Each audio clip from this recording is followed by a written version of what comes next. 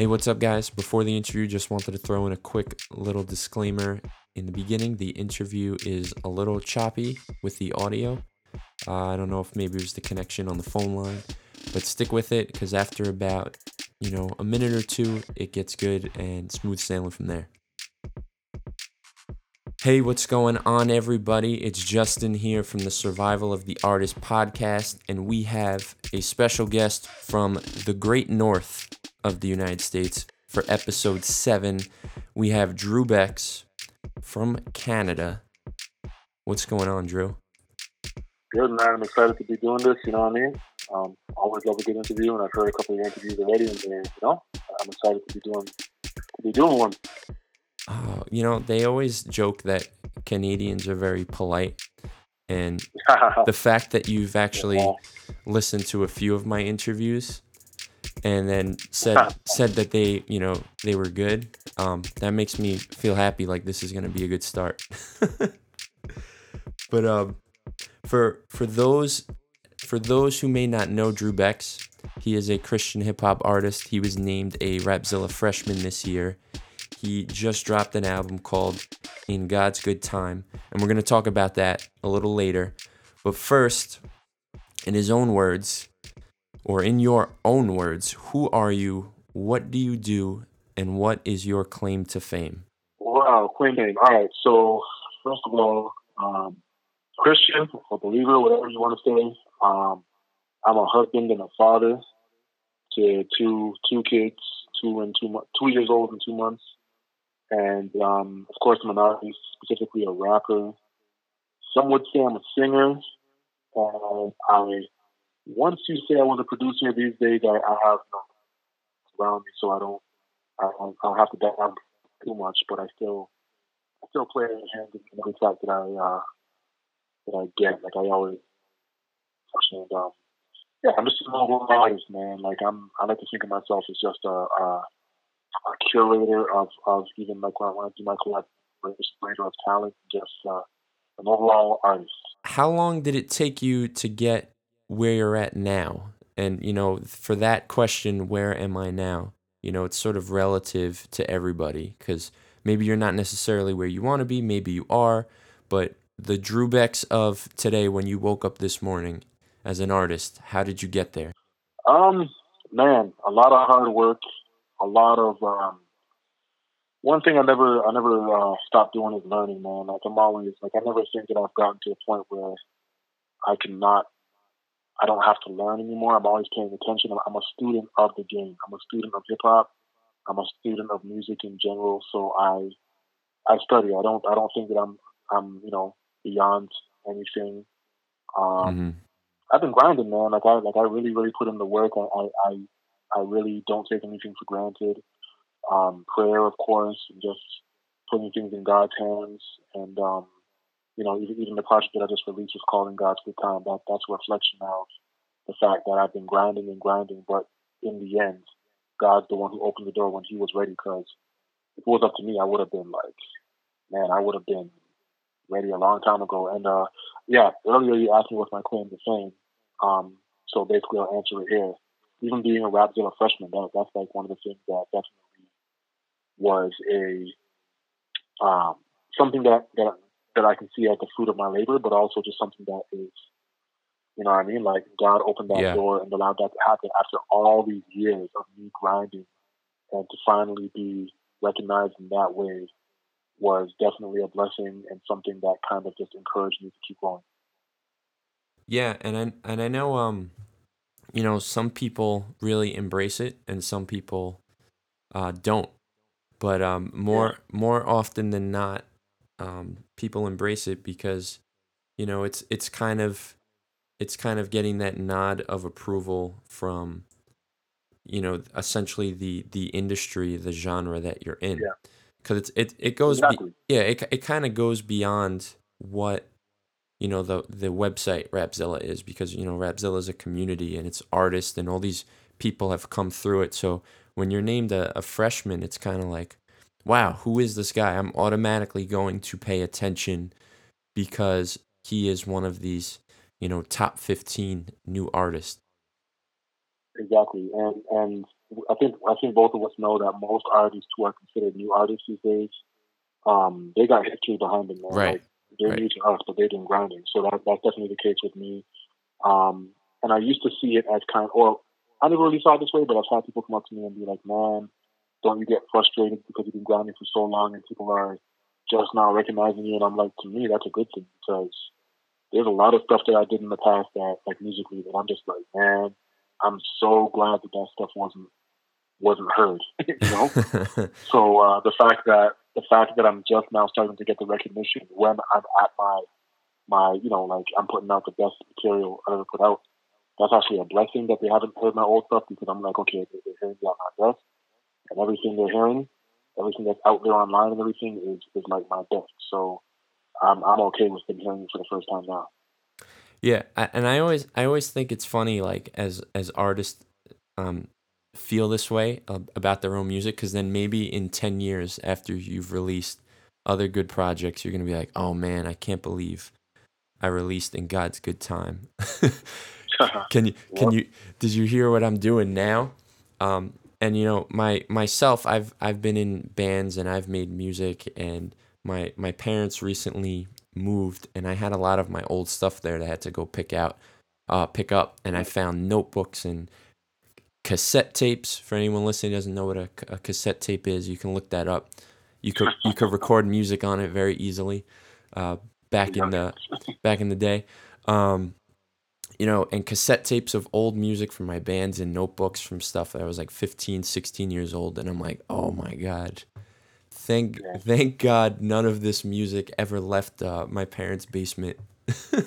Otherwise people wouldn't take me seriously as knowing anything about music. I Ev- hear you, man. Everyone's got those skeletons of music that they don't want people to hear. Um, Yep. But it's funny you kind of addressed that you've actually been grinding for a while, because my next question was, you've been around for a while, but it seems like Yeah. 2017 was the year that things really started to take off for you. So what Yeah, bro. what happened last year that all of a sudden everything just clicked and it was like, all right, I'm here. I stopped. That's the like. I hate to be cliche, but that's really the time when I gave it all up to God and said, all right, you know what? I'm gonna stop trying to force.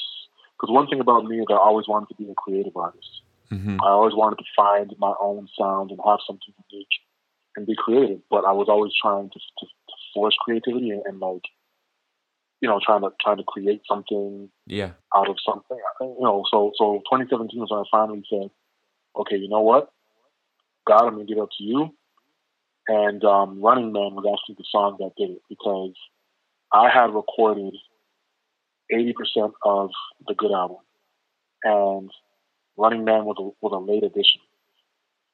And when I recorded Running Man and I put it out, first of all, even before I put it out, when I recorded it and I listened back to it, I'm like, yo, this is it. This is Drew Beck. This is the sound that I was trying to create, but I kind of just stumbled onto it because Running Man, it wasn't like when I heard that instrumental at first, I actually rejected it. I was like, nah.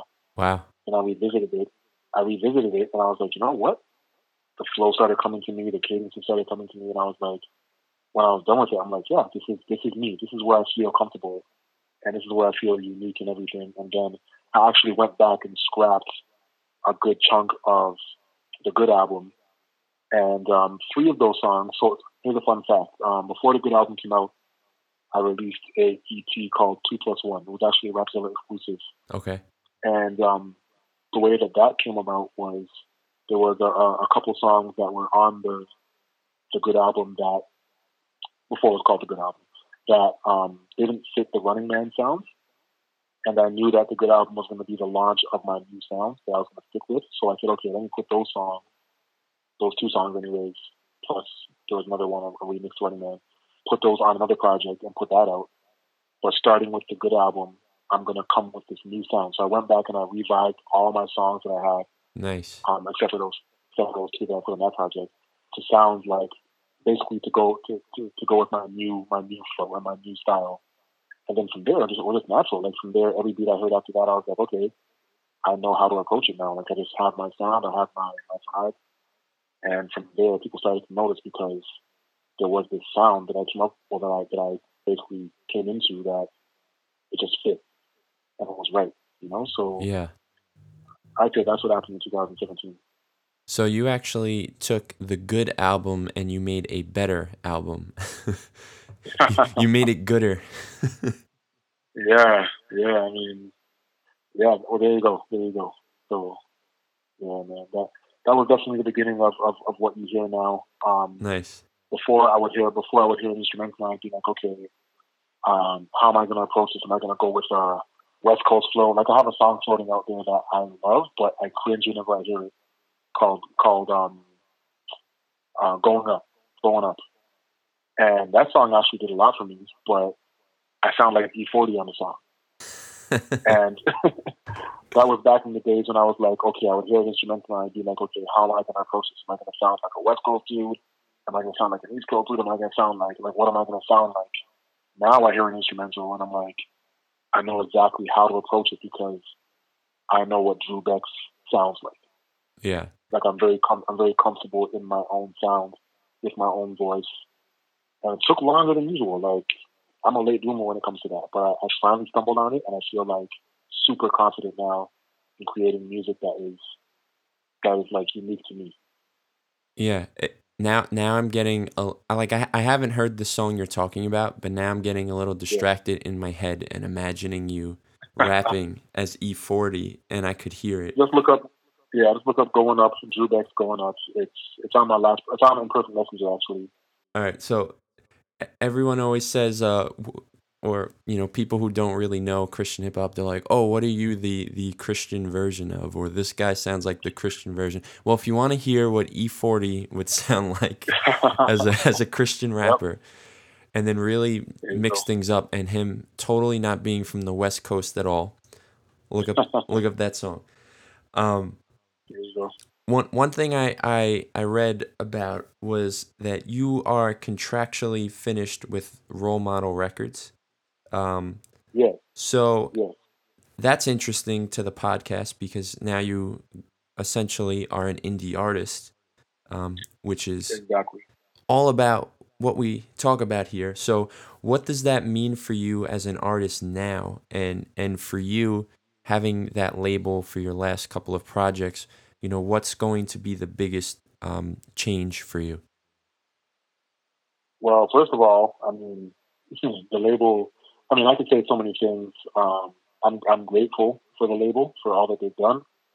Role Model Records, that is, out of Toronto. It's through them that I released my last two projects. Or actually, more than my last two.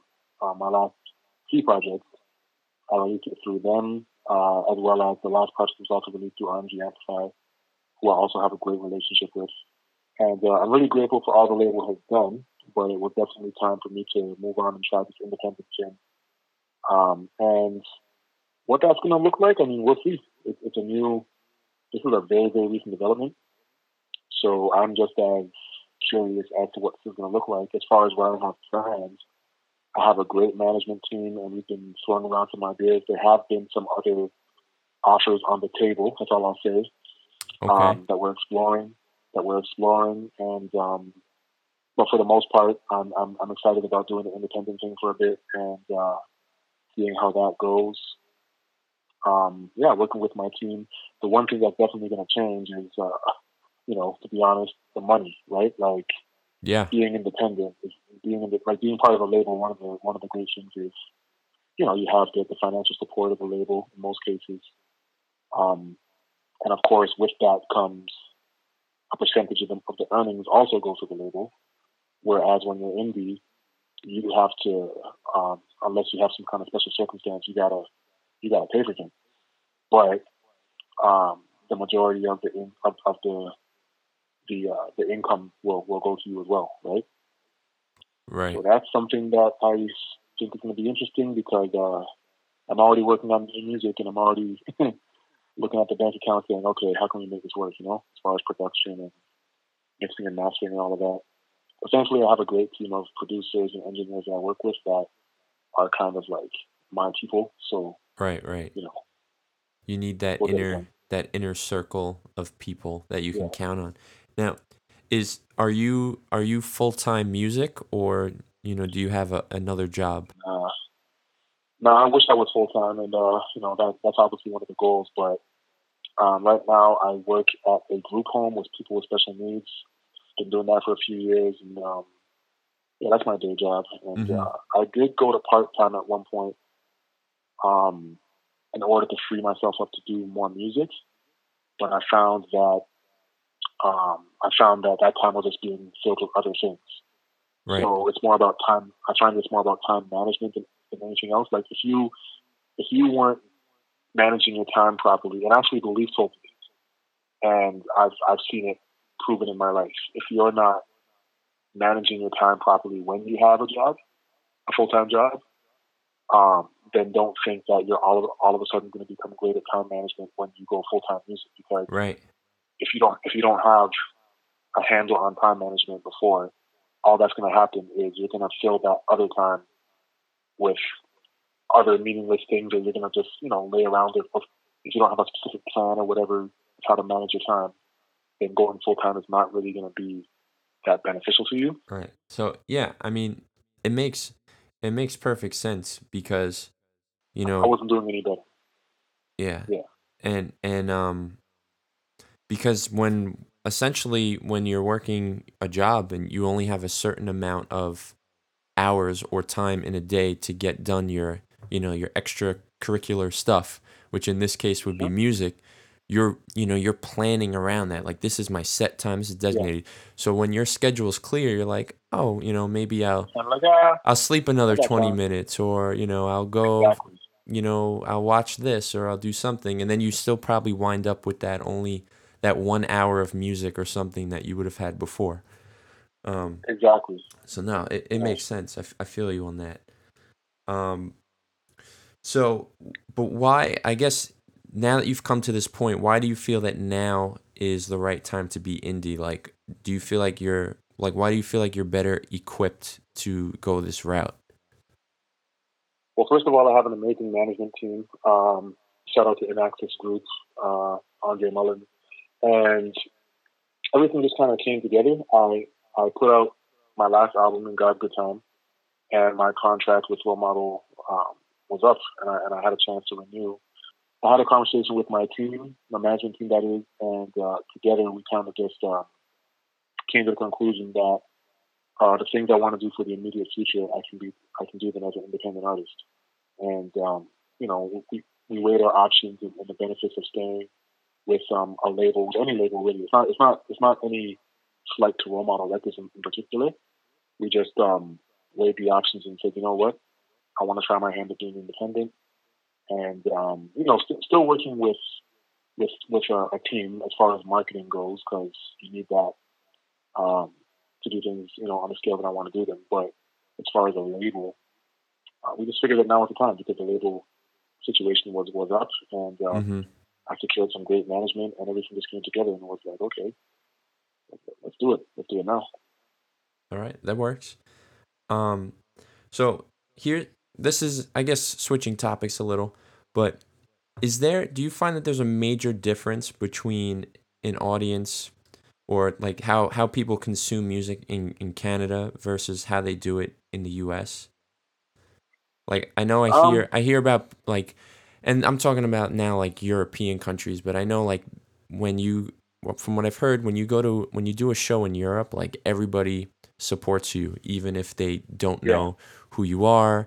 And you could go out there for the first time and might play in front of like 500 people and be like, wow.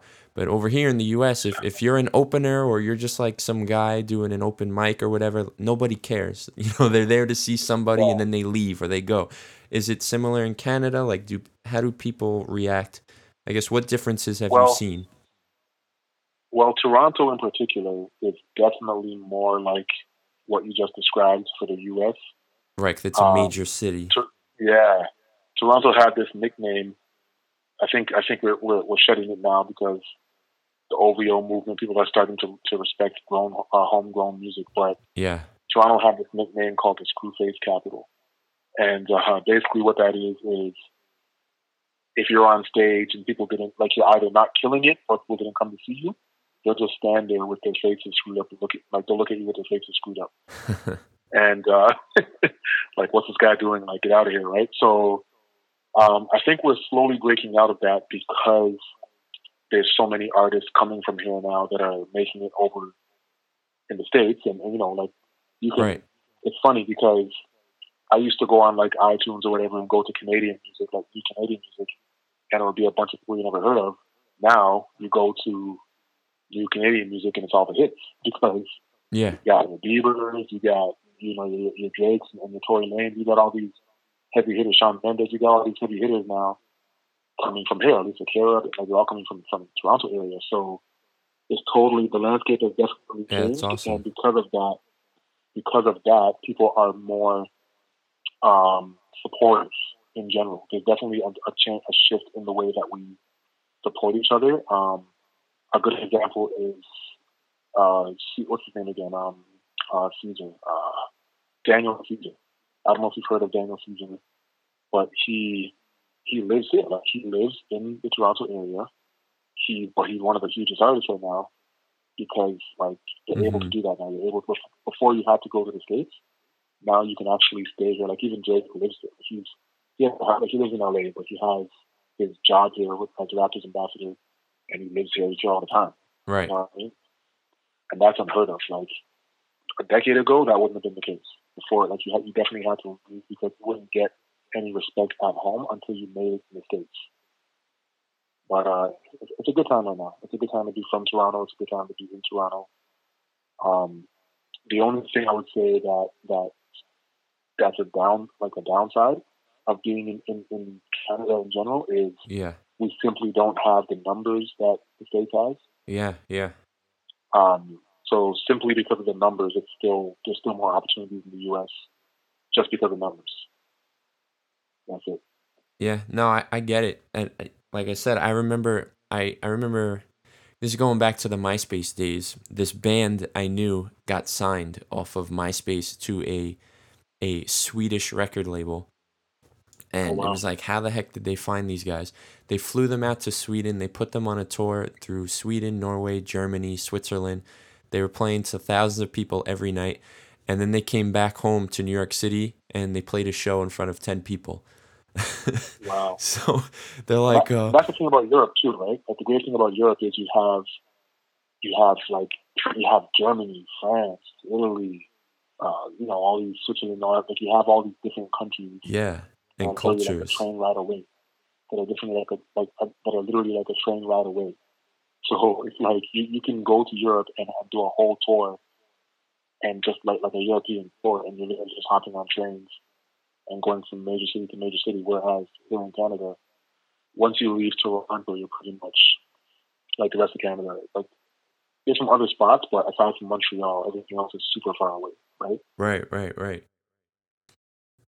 No, it definitely makes sense. So, I mean, is that a goal of yours eventually, like to get to a place where, you're doing well enough that you would actually leave Canada and come to the US, or, are you ride or die Canada or Toronto? Yeah, I see myself more as, I think the best thing to do is to be an ambassador for Toronto as opposed to staying in Toronto. I have no problem staying in Toronto if I can, and if I have a choice, if I get a peek at the future and it's like you can choose one, attain this certain level of influence or platform, whatever, and stay in Toronto, or get the exact same level of influence and platform and go to the States, I'll stay in Toronto.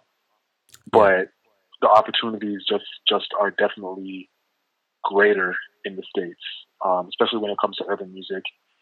The opportunities are definitely greater. So I am right about Toronto, but I don't have to necessarily be in Toronto to represent Toronto. I can go to the States or go to Europe or whatever and still represent Toronto.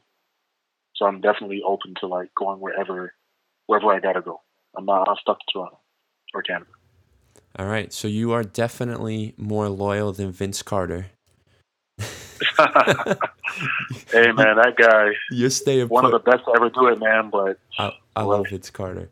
I watched the documentary on Netflix. and I really didn't know how big of an impact that he had, because in the 90s Oh yeah, I was a kid in the late 90s, yeah. and I love Vince Carter, but I really know him from watching him play on the Nets. No, man, it was Vinsanity here, man. Oh yeah, I know. I've seen the dunk contest. I've seen everything. Yep. But the Vince or in my prime that I saw, was Vince Carter on the Nets, and I was like, wow, he Yeah. was this good on the Nets. How good was this guy on on Toronto? Raptors. Yeah. Sorry to No, no. I Yeah, it was killed definitely. I killed the mood. McGrady and Carter leaving the Raptors.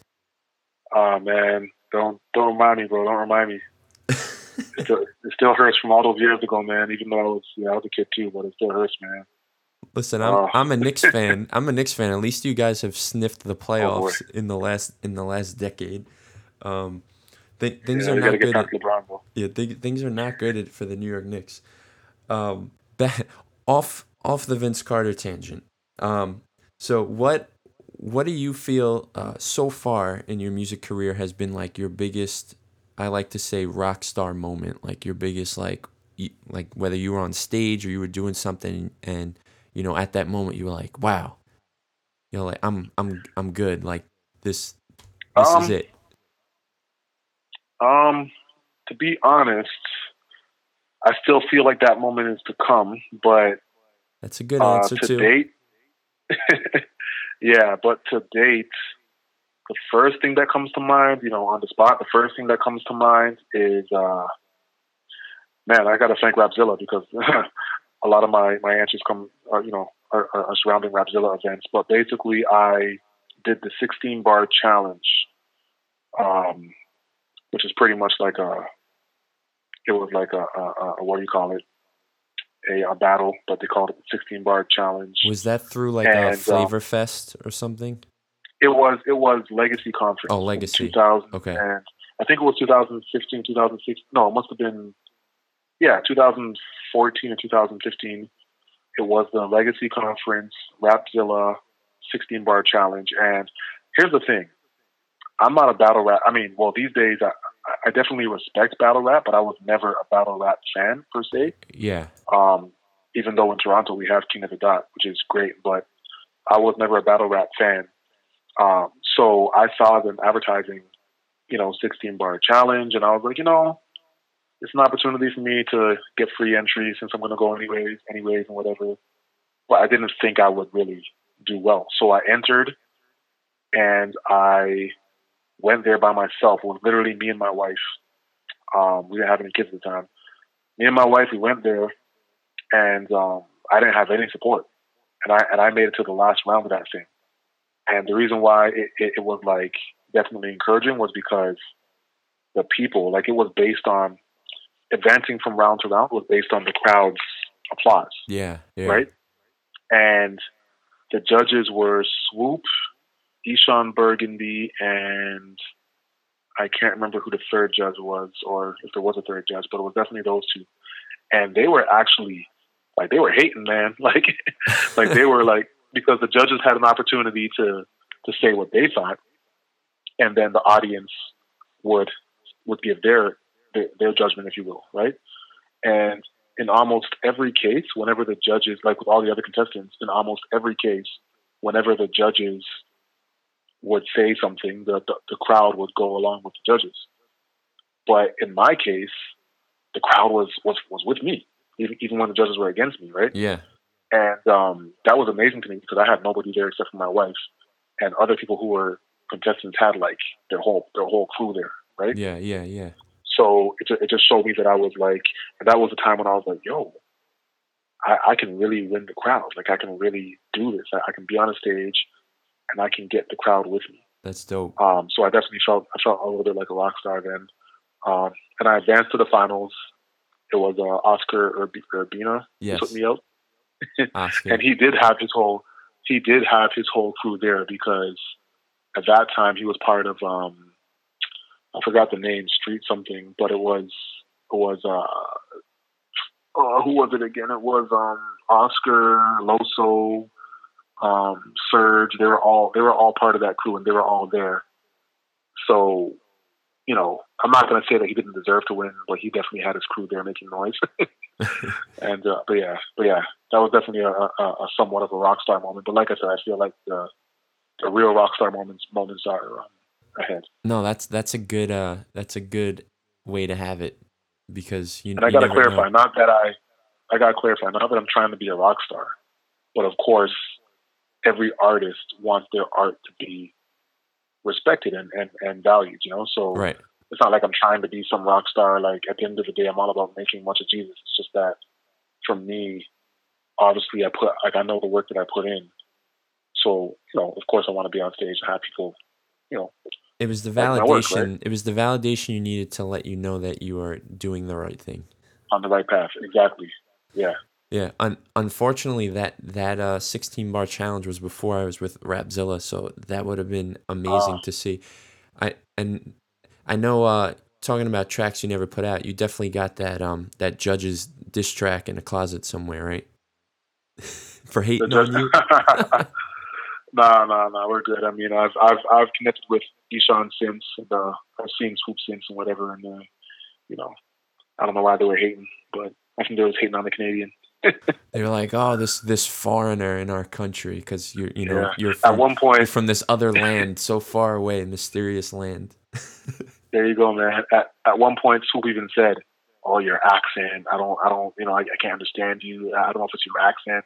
At one point, he actually said that. So it's on video, man. You can see it. I would say, as a New Yorker, I probably have more of an accent than you do. That would be like that someone would actually notice. So yeah, you see that's the first time I heard an American say that. Usually they're like, "Oh, you got an accent," and I'm like, "Nah, you got the accent." They're like, "No, you got an accent." So yeah, I mean you sound like a person. Like, it's not like you're not doing when they over exaggerate the Canadians with the A's and the a boot and all that. We say. Sorry, go ahead. No. I'm done. Just how they stereotype the boots and how they're super polite and you are polite. I will say that you're a nice guy. So that part is true. Yeah, we do say A now that I think about it, but we don't say it in the play. Like when I see Americans imitating Canadians like on TV and stuff, and the placement of the A is just all wrong. You haven't said it once. They put it. Nah, like I wouldn't say it in regular conversation. It's usually, it's like, I don't know, like it would be like the game starts in an hour, eh? Or no, yeah, like the game starts in an hour, eh? I guess like it's kind of like how y'all would say, huh? Yeah. Like wherever you would say, huh, we would say a, I guess. Well, you haven't said it once, and now that you're trying to do it, it almost seems a little unnatural for you. So even to me, it's weird. Yeah. I have to come on naturally. All right, I'll let you know if it slips out. So on the flip side, what do you think that your biggest failure as an artist is, or do you have any regrets on something you did that you kind of wish that you could overdo or redo? I mean, I mean, at the end of the day, all my failures have become lessons. Right. But I do think that, trying to think of anything that really, I'm like, oh man, I wish I didn't do that. Not really. I mean, I have little mini things, but nothing that's like, that I can think of. I'm sure after I get off the phone, I'll be like, oh, I forgot to tell them about this. But at the moment, there's nothing glaring that I can really think of. There's a lot of things that for example, I'll be on Twitter or Instagram and I'll see artists, like up and coming artists, like newer artists doing things that I'm just like, no, don't do that. Don't do that. Because I used to do that. Tweet. Yeah, don't tweet that. Don't tag that person. Don't spam that person. Don't do that. Right? And I'm just like, I remember when I used to do that. So I have those kind of little regrets where it's like, oh man, I wish I didn't spam Lecrae that time because maybe afterwards, Leclerc was like, no, I don't want to hear that guy's music because he spammed me a few times, right? Yeah. So there's stuff like that, but that was all part of the process. That was all part of the learning curve. And now, because I did that, I had people tell me, don't do that. So it's a good thing that I did it back then because I had them tell me don't do it. And if no one told me don't do it, maybe I would have done it now when it actually counts more. And yeah, so I mean, it's all part of the process, you know? Yeah. And I mean, to your credit too, it's not just the young up and comers that tweet a lot of stupid things sometimes. It's true. It's some of the other guys who should know better. True. So finally, let's get to probably what you're most excited about. Tell us, the listeners, about In God's Good Time. What was the goal of this record? Yeah. What is the message? What are you talking about on this record? All right. So for starters, I put out the Good album a year ago, which was, not that long ago, but I put it out. And with that project, I was kind of stumbling my way. It's a great project. Like I love it, but I kind of stumbled into my sound. Mm-hmm. So I was excited about working in God's Good Time because I was like, okay, now I know my sound. I know exactly how to approach every song. So it actually took like a fraction of the time because it's like, it was all just like, okay, I got the instrumental. I know exactly what I'm going to do with it. I know exactly how I'm going to flip it. I know what I'm going to add to it. I know how I'm going to ride the beat. So sonically, I was excited to work on it and to get it out. As far as the theme of it, like I said, I've been grinding. I've been working hard, and a lot of times I thought to myself, man, if it hasn't happened now, it's not going to happen. Right. And I thought about putting the mic down. I thought about, you got all these new kids coming in. I've been grinding.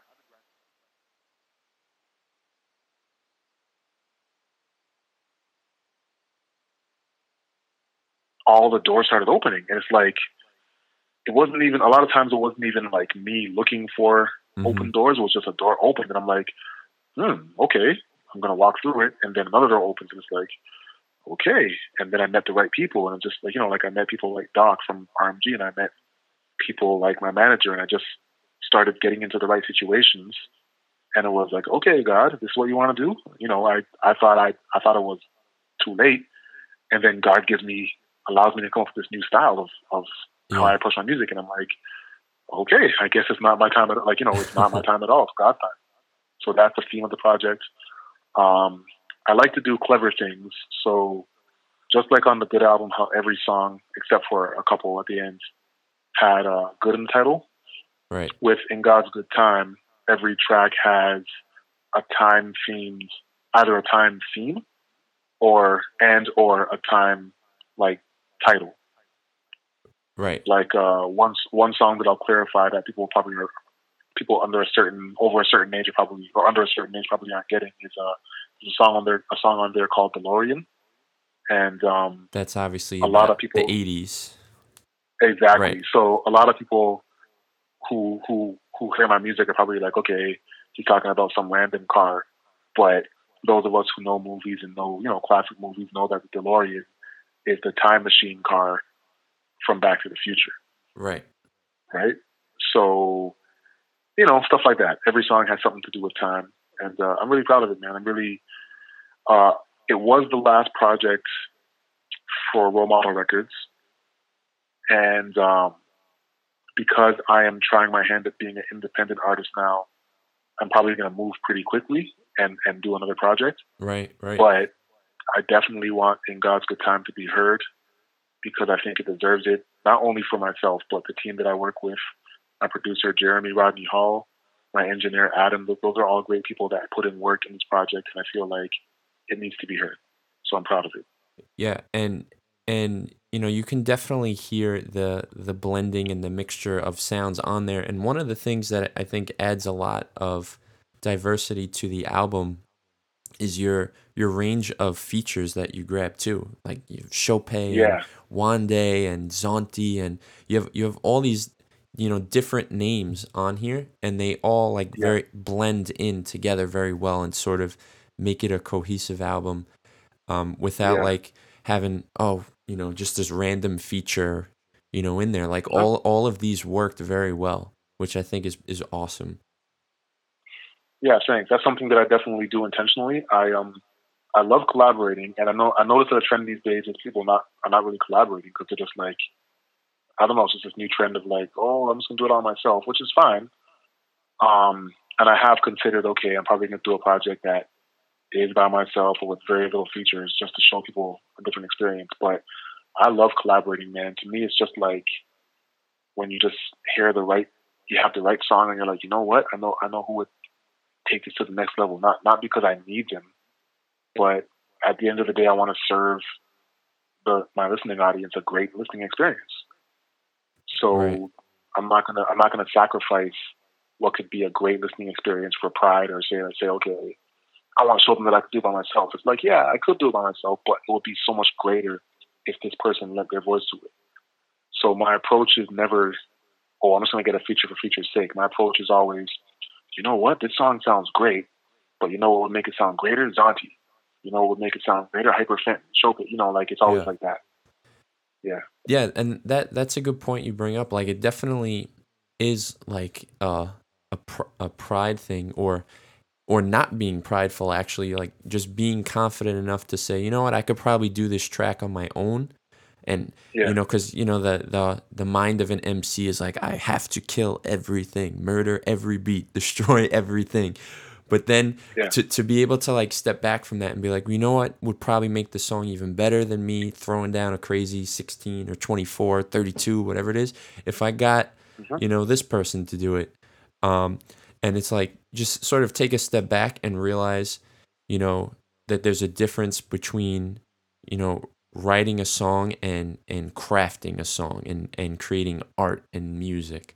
And I Yep. think and I think that really shines through in this album. So props for that. Thank you. Thank you. And something else I'll say about that. One last thing I'll say about that is I consider myself a curator. It's like I said earlier, a curator Hmm. of music and of talent because like one thing about Kanye West is we've heard Kanye West. For those who listen to Kanye West, we've heard Kanye West by himself, and we know that he can make songs by himself. But if you Yes. listen to most of his recent projects, or even his older ones, he's always been great at curating talent. Um, Sometimes to a ridiculous level where you see the features There's like and the 50, people who are on the 50 track, and they're people like, on there. yeah, exactly, right? Like he kind of overdoes it sometimes, but the point is similar to Kanye. I have that kind of affinity for basically just curating and being like, you know what? Not only is this going to make my song better, but a lot of these artists that I work with are up and coming artists who don't necessarily have access to the greatest mixing or mastering or even the greatest production sometimes. And I say to myself, um, I have access to great mixing and mastering and all of that, and I wanna put those artists on a track that will, I want people to hear them on, like, hear what they can sound Yeah. like. And that's not a shot to any of the artists that I've worked with. It's just that yeah, like it's just facts. Like a lot of times, like I know that my guy Adam is an excellent engineer, and sometimes I'll hear an artist and I'll be like, the artist sounds good, but they would sound amazing with Adam mixing and mastering them, or just like like messing with their vocals or whatever. So that's part of it too. I just want to bring people into my sound, right? Yeah. And So and yeah, and the hopes of that too is sort of like a pay it forward as well. Like, if yep, yep, one of these artists comes up and even surpasses where you're at, and be like, they yep. can look back and be like, Drew Beck's gave me my shot. I want to work with Drew It's Beck's already and do something yeah, else. Or even a bigger artist, than you that's already established would be like, Drew Beck's is really cool guy pushing the culture. I'd love to get yeah. him a feature, do a song with KB or, someone like that. So Hmm. they all, it kind of, if you approach music with that servant like attitude, people don't forget. People do Yep. notice. Well, yeah, I hope so. I mean, at the end of the day, um, I want to be an encourager, man. Like I do have one song on my new project that I love it sonically, but I'm like, oh, I wish I didn't. I wish I just said things differently. Which is a song called what's it called again? Closing time. And I'm just like, I listen back to it and I'm like, you know what? I hope that some people who are listening to this don't get discouraged, because at the end of the day, I want to be an encourager. I want to come alongside some of these younger guys who are even bigger than me. Most of these guys are passing me now. And it's like, that's cool.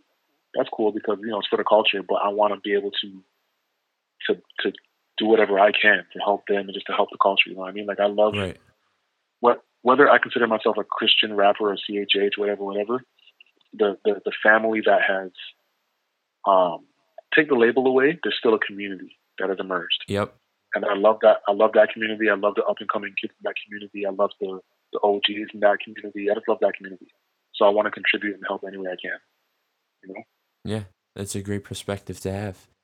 And all right, so you have reached the end. Your final question: what is the key for the survival of the artist in 2018, in your opinion? Humility and the ability to learn and grind, work hard. Those three things. Humility. I don't know how you say learning in a whatever adjective way or whatever, but the ability to learn and being teachable. There you go. Be teachable. Teachability. That's the word. Okay, yeah. So humility, teachability, and I don't know, grindability. Grindability. Like, you got to use that. You got to use that in a rhyme. I just coined a new word. There you go. Grindability. Well, it's a hip hop thing to do. If you're looking for a rhyme and you can't fill it, you just make up an ending for a word to make it fit the rhyme scheme. That might be the name of the next project or a song. Drew Beck's Grindability. You heard it here first. Exclusive on the podcast. Grindability. But that's it, man. I mean, anything else you want to add, plug, say, let the listeners know? Nah, bro. I'll just say thank you to you for all that you do. You know what I mean? Appreciate like obviously you're doing your own. Like obviously you're doing your own thing here, but even what you do for Rapzilla on the podcast. I mean, on the with the write ups and everything, and just helping us get the exposure that we need. You know what I mean? So appreciate all that you do, man. And keep doing your thing. Thank you. Thanks for having me, bro. Yeah, and this has been great. And considering that, like I said, we have never really spoken before, and this was a good conversation. Sometimes conversations are awkward, but this was a good one. Yeah, man, I feel the same. Thank you so much for taking the time. I appreciate it. Yeah, thank you, man. All right. Best of luck to you and your babies. Yeah, man. Same. So you only got one, right? You have one or only one, and that's enough for right now. Like eventually another one, but this one right now, she just started walking 2 days ago, so now things are even crazier. Yeah, I'm definitely enjoying it. It's definitely the best thing ever. Enjoy it, bro. Enjoy. It's a beautiful thing, man. Watching them grow. Beautiful thing, man. So enjoy. I will for sure. All right. Thank you, Drew. All right, take it easy. All right, bye. Special shout out to Drew Becks. Thank you so much for joining me on this podcast. Like I said, most of the artists that I've had so far on this podcast, I have some sort of relationship with, whether I've met them, they're personal friends of mine, I've interviewed them. Drew Becks, this was flying in cold turkey. I really didn't know too much about him. I had never really spoke to him before. And I thought this was a fantastic conversation. So I hope you guys think it was great too. I know last episode I said that I'd be having Phil Rude probably as my next guest, but Phil has not gotten back to me, even though he used to be my boss. I guess he forgot about me. Come on, Phil. Anyway, I am happy to say that I believe Dylan Chase will be the next guest on this podcast, which is really exciting because that's another guy that I've never spoken to before.